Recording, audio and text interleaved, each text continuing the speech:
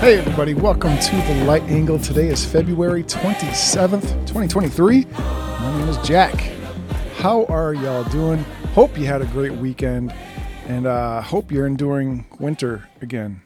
Sorry, especially those of you to the north who just got dumped on with a bunch of snow and are probably getting more today. That's what it is. It's winter, right? What do you want me to tell you? But for the rest of you, hope y'all were able to get outside and enjoy good weather if you had some. If not, hope you just got outside. You know, do what you're supposed to do. Get some fresh air and some sunlight. It'll help you feel better. Anywho, I got a couple articles this week. And I know I promised that we would be doing 2023 with no bad news, all good news. But I think this is important as Christians. We should have a prayer life, right? We should be spending time every single day in conversation with our Creator, and keep in mind, folks, when I say that, He's not a genie, all right? The Almighty is not here to give us what we, all of our wants. We are supposed to bring everything that's troubling Him or troubling us to Him, but, He's not a genie. But saying that, we're supposed to have a prayer life. We're supposed to be in constant conversation with Him, and we're supposed to be, living a spiritual life as Christians. And so my first article, I wanted to bring your attention in hopes that you could bring this into your prayer life, because while this doesn't affect many of us, most of us probably, it doesn't affect any of us here in the United States because of our freedoms and the blessings we have on us. It does affect many parts of the rest of the world for Christians. Specifically China. This is from yahoo.com, but it looks like they kind of took the story from Fox News. But anyway, the title is China Ramping Up Persecution of Christians as it Demands Worship and Allegiance of Xi Jinping. That's not good. The Chinese Communist Party escalated its persecution of Christians throughout 2022 as the country clamped down on churches and online religious content while demanding allegiance to Chinese President Xi Jinping, according to a watchdog group. A report released last week by the U.S.-based non-governmental organization China Aid warned that the Chinese government is using charges of fraud to financially suffocate the house church movement, which consists of Christian congregations that have not registered with China's official Protestant church. Authorities are using the traditional Christian practice of giving tithes and offerings to trump up charges against house churches under the Measures for the Financial Management of Religious Activity Venues, which were updated last June, according to the report. The report noted that multiple house church pastors and elders have been jailed and potentially face years in prison. China Aid president and founder Bob Fu said in a statement that his organization is also gravely concerned with how state-sanctioned churches are being treated in China, which has approximately 96.7 million Christians. By using the new measures against religious content online and the infamous zero COVID policy, authorities limited or eliminated Christian gatherings altogether.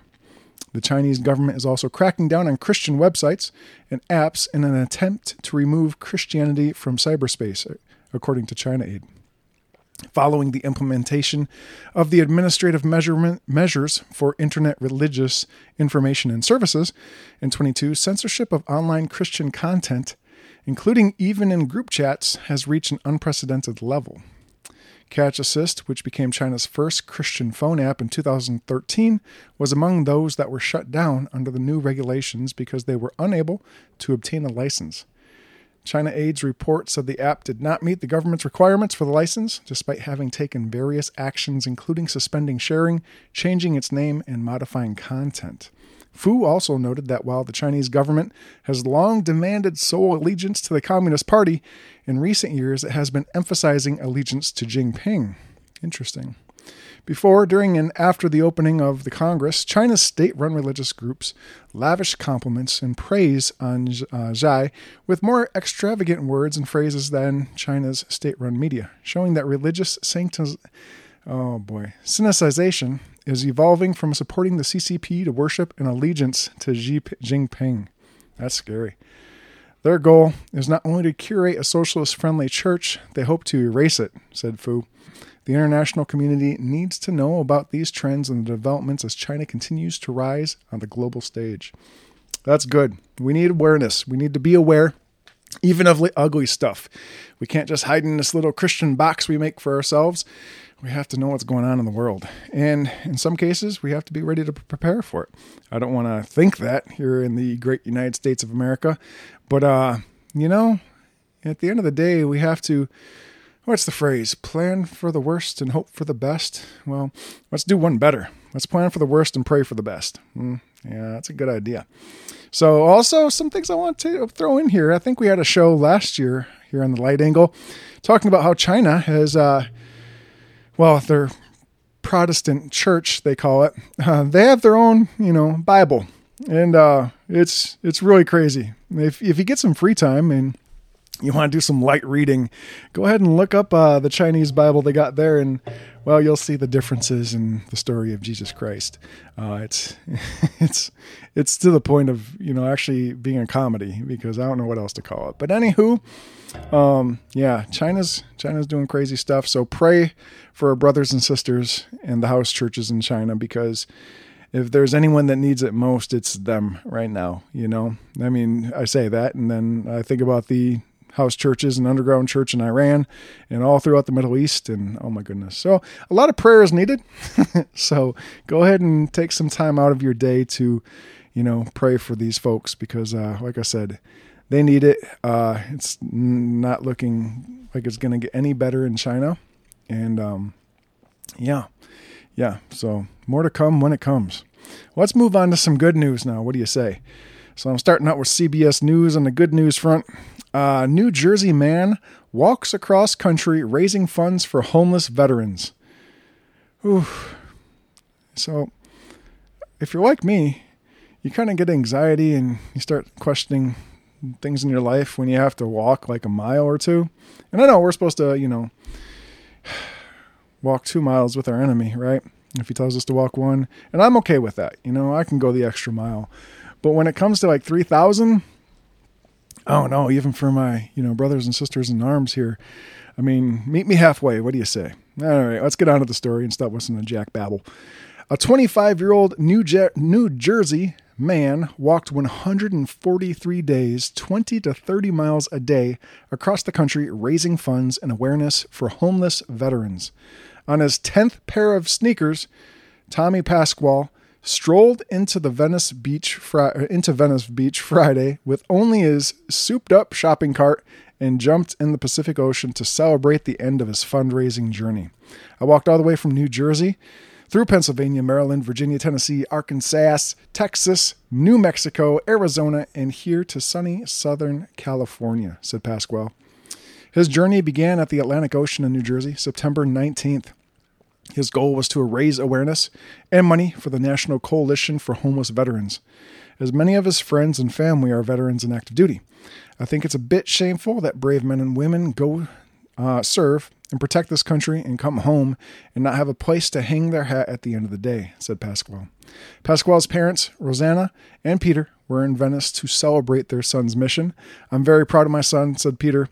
This is one moment where he has proven himself to be more than what we could have hoped for as a human being and as a son.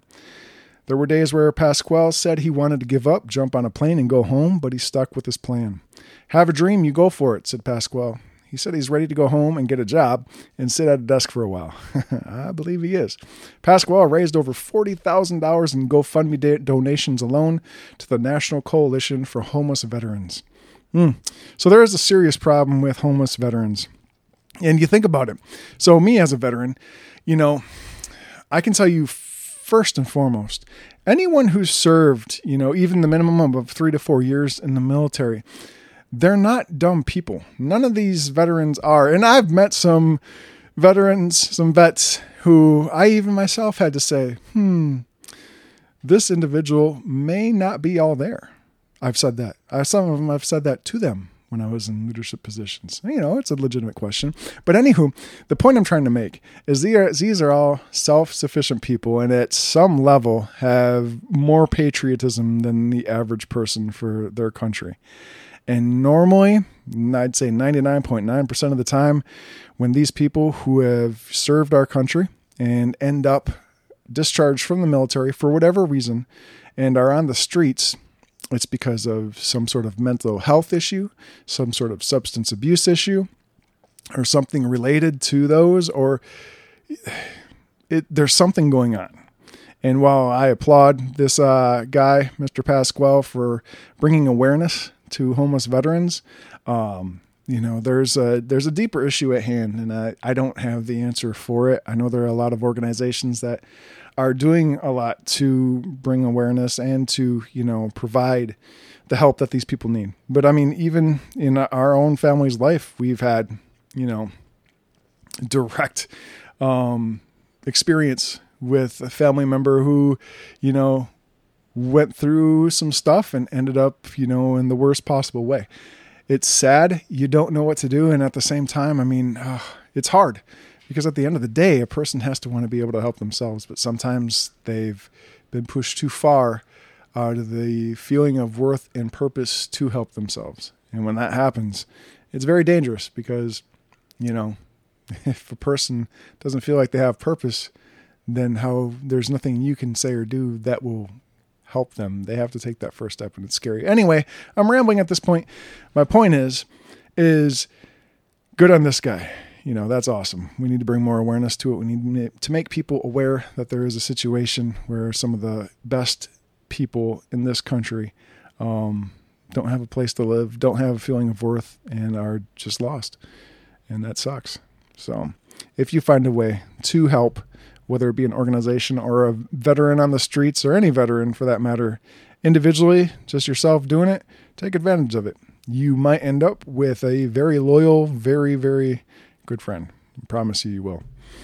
All right. What's our next article here? What do I got here? Oh, this is from, so if you followed football at any point in the last 15 to 20 years, you probably heard of the name Tim Tebow.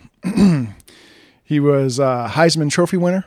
I forget from what school, and just kind of fell out in the NFL. And he was most notably known for praying on the sidelines and also putting scripture on his, little black charcoal things they put on their face there. So he was pretty well known for being a Christian, and he hasn't stopped. He's also tried to enter the NFL many times after that, but he has quite a few things going on. If you follow him at all, he has quite a few good Bible studies. And he also runs I think more than one organization. But it's been on his heart for a long time to help those less fortunate. And, we all talk about the celebrities and the big names when they do something good for charity and stuff. But this guy has literally made charity his life. He truly is walking in the footsteps of Jesus. He's doing a great job for those who are less fortunate, we'll say. So let me get into this. This is from Fox News. A night to shine for those with special needs, thanks to Tim Tebow Foundation. The cheers, the flashing cameras, the encouraging words, the red carpet experience. These are moments that those with special needs rarely have the opportunity to enjoy, and yet they get to experience these moments through the Tim Tebow Foundation's annual Night to Shine event. The evening is designed to give a prom experience centered on God's love to people with special needs. Friday night was the first time to speak at a Night to Shine event, and I watched the night unfold at Warren Baptist Church in Augusta, Georgia, in total amazement. This is not the way that a night out on the town would typically go for a person with special needs. A night out can often come with stares, tension, and rude comments from people passing by at a restaurant or a store. They are seeing a nuisance, not a precious and valuable person. I know those rude comments and stares all too well. I also have special needs. I was born without either one of my arms. I accomplish everyday tasks like writing, eating, driving, or using my cell phone, all with my feet. I hope he's not driving and using a cell phone at the same time. I'm sorry. Okay, let's move on. Yet, as I venture out into the world, I constantly attract a heap of negative attention wherever I go. People have all sorts of questions as to how I accomplish tasks with my feet. Some will say that I am gross or weird right to my face. Others will try to sneakily take a photo of me on their cell phone as I eat at a restaurant or pay for groceries at the store. This is not an uncommon experience to anyone with special needs. People in wheelchairs are all too familiar with the stares they elicit as they go from aisle to aisle at their local Walmart. There are those with special needs who have loud, unexpected vocalizations that are met with shocked expressions and distasteful comments. The world does not see or understand the worth of people like this. But again, that's not a new development either. 4 years ago, there was a groundswell from the Democratic Party to ensure that babies with disabilities could be aborted for any reason from conception to birth and even after birth. There are many in our culture who see children with disabilities as an inconvenience and not capable of living a full life. Their logic then leaps to, why should a life like that be born anyways? I know that logic all too well. When I was born as an armless baby who was not breathing, the doctor asked my dad, "Do you want us to let him go?" That question reeked of why bother with his armless life. That was not the last moment of opposition I faced when it came to my disability. The North Carolina public school system did not want to allow me to attend school outside of special education class because they were convinced I could not keep up with the other students. The state of North Carolina did not want me to take driver's training because they were convinced I could not be a safe driver while using my feet to drive. In the wake of the convictions of my delivery room doctor and my local government, I have lived a life that has seen a high school diploma with honors, 2 Bachelor of Arts degrees, a marriage of 16 years, 2 amazing kids, and one life that is being lived to the absolute fullest. My doubters and detractors did everything in their power to rob me of a life well lived, even from the moment of my birth. Abortion-minded doctors would have had no issue with snuffing out a life like mine. That is why we must continue to advocate for life in the womb, even in a post-Dobbs world. There is a popular phrase in the pro-life world that declares that every life has value from the womb to the tomb. The way we vote goes a long way in ensuring that life is protected in both the womb from abortion and also in the end stages of life from euthanasia. Political actions help to ensure the sanctity of human life at both the beginning and end of life, but that cannot be the sum of what it means to be wholly pro-life. The pro-life ethic is fully lived out when all people have the opportunity at life while being able to flourish in that life. It is an ethic not too dissimilar to the Founding Fathers when they sought for all men to have life, liberty, and the pursuit of happiness. What we see in Night to Shine is the active work of living out the 2 of the pro-life ethic in the womb to the tomb concept. Where the world casts doubt on the value of special needs lives, Night to Shine actively shows people with special needs that they are loved by God, their parents, and so many others who see the preciousness of their lives. In a world that seeks to take so much from those with special needs, there is a desperate need for us to speak value and love over their lives. Night to Shine gets this right on so many levels. These people with special needs are just that incredibly special in both the eyes of God and in our eyes. They need to hear that value and love proclaimed over them because they do not receive that sort of encouragement from the watching world. They need to feel safe and comfortable as they venture outside their homes on a night like this, but also on any other night of the week. We have to make strides as a culture so that this can be more than just one night for people with special needs to feel valuable and loved. We have an amazing opportunity to defend and love these lives. We have a chance to watch these amazing people shine. Take any chance you have to give a person with special needs a night or even a passing moment to shine. Good stuff. So I actually saw this guy. His name is Daniel Ritchie. And he does do other stuff for Fox, I think. But anyway, Daniel Ritchie, I actually saw him on an episode with The Chosen. He was speaking to the creator and director of The Chosen, Dallas Jenkins. And an amazing guy. I mean, those of us who have all of our arms and legs, we, bicker and moan every single day about all kinds of stuff. We never think about those who don't and are living a life just as full as ours. So, I think it's awesome. One that Tim Tebow is able to give people, a moment, if nothing else, to feel like they're actually a person because they are actually people. They're just like us. They just have other stuff going on. Maybe they're missing an arm or a hand or something, but they're people. So stop taking photos of them. In fact, maybe go up to them and say, "Hey, how are you? What are you doing?" Have a conversation with them. Treat them like a regular person because they are regular people. They're missing something. All right. So I probably didn't say that in a way that is any good. So I apologize if you have a disability and I offended you, because that was not my purpose or my point. Anyway, good on Tim Tebow. Good on him for doing something that so many others have not. So, all right, before I continue to ramble on much further, let's go on to our Fox News daily or weekly scripture. They didn't have one this week. But they did have something on Lent, first Sunday of Lent. So I'm not going to pick at denominations or anything, or even Catholicism. But I am going to point out that the author of this was Christine Roussel, and she is Catholic, saying that whether you're from one denomination or another, or no denomination, keep in mind, have some compassion and some grace to all of us, because we're all brothers and sisters in the body of Christ. We all have little things here and there that might not be right or what another person agrees upon.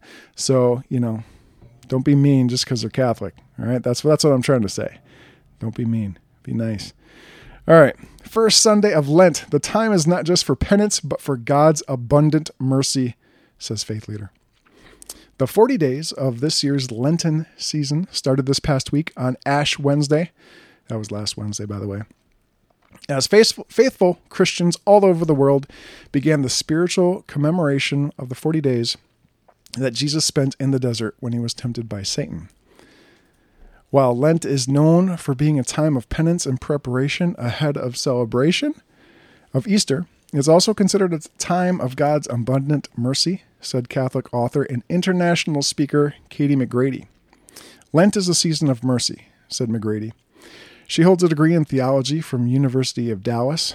We sometimes turn it into a season of personal punishment so as to seem holy, but any penance we take on, any prayer practice we add to our routine, and any generous gifts we make are meant to draw us closer to God, she said.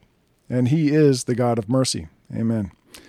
And so in Lent, to be closer to God is to be closer to his mercy, which he longs to lavish upon us. Lent is observed by some, but not all, Christian denominations. For the first Sunday of Lent, Catholic churches around the world will be proclaiming Psalm 51, which has the refrain, "Be merciful, O Lord, for we have sinned."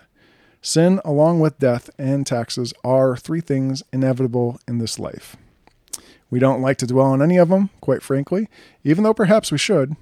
She said, those who dwell on death should do well to think how we can live life to the fullest so as to greet death like an old friend when it arrives.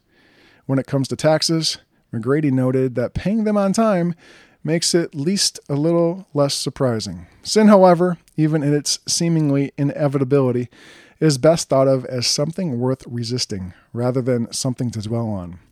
Sin exists because broken and fallen people exist. But mercy exists all the more. A loving God longs to approach us with the gift of forgiveness. Like taxes and death, his mercy, swift and complete and all-encompassing, is assured. God's mercy, however, is not just a wiping clean of the slate, as if God instantly forgets how we've fallen and failed. She went on, the mercy of God is an outpouring of his perfect and abundant love, a compassion so great there's nothing to compare it to in this world.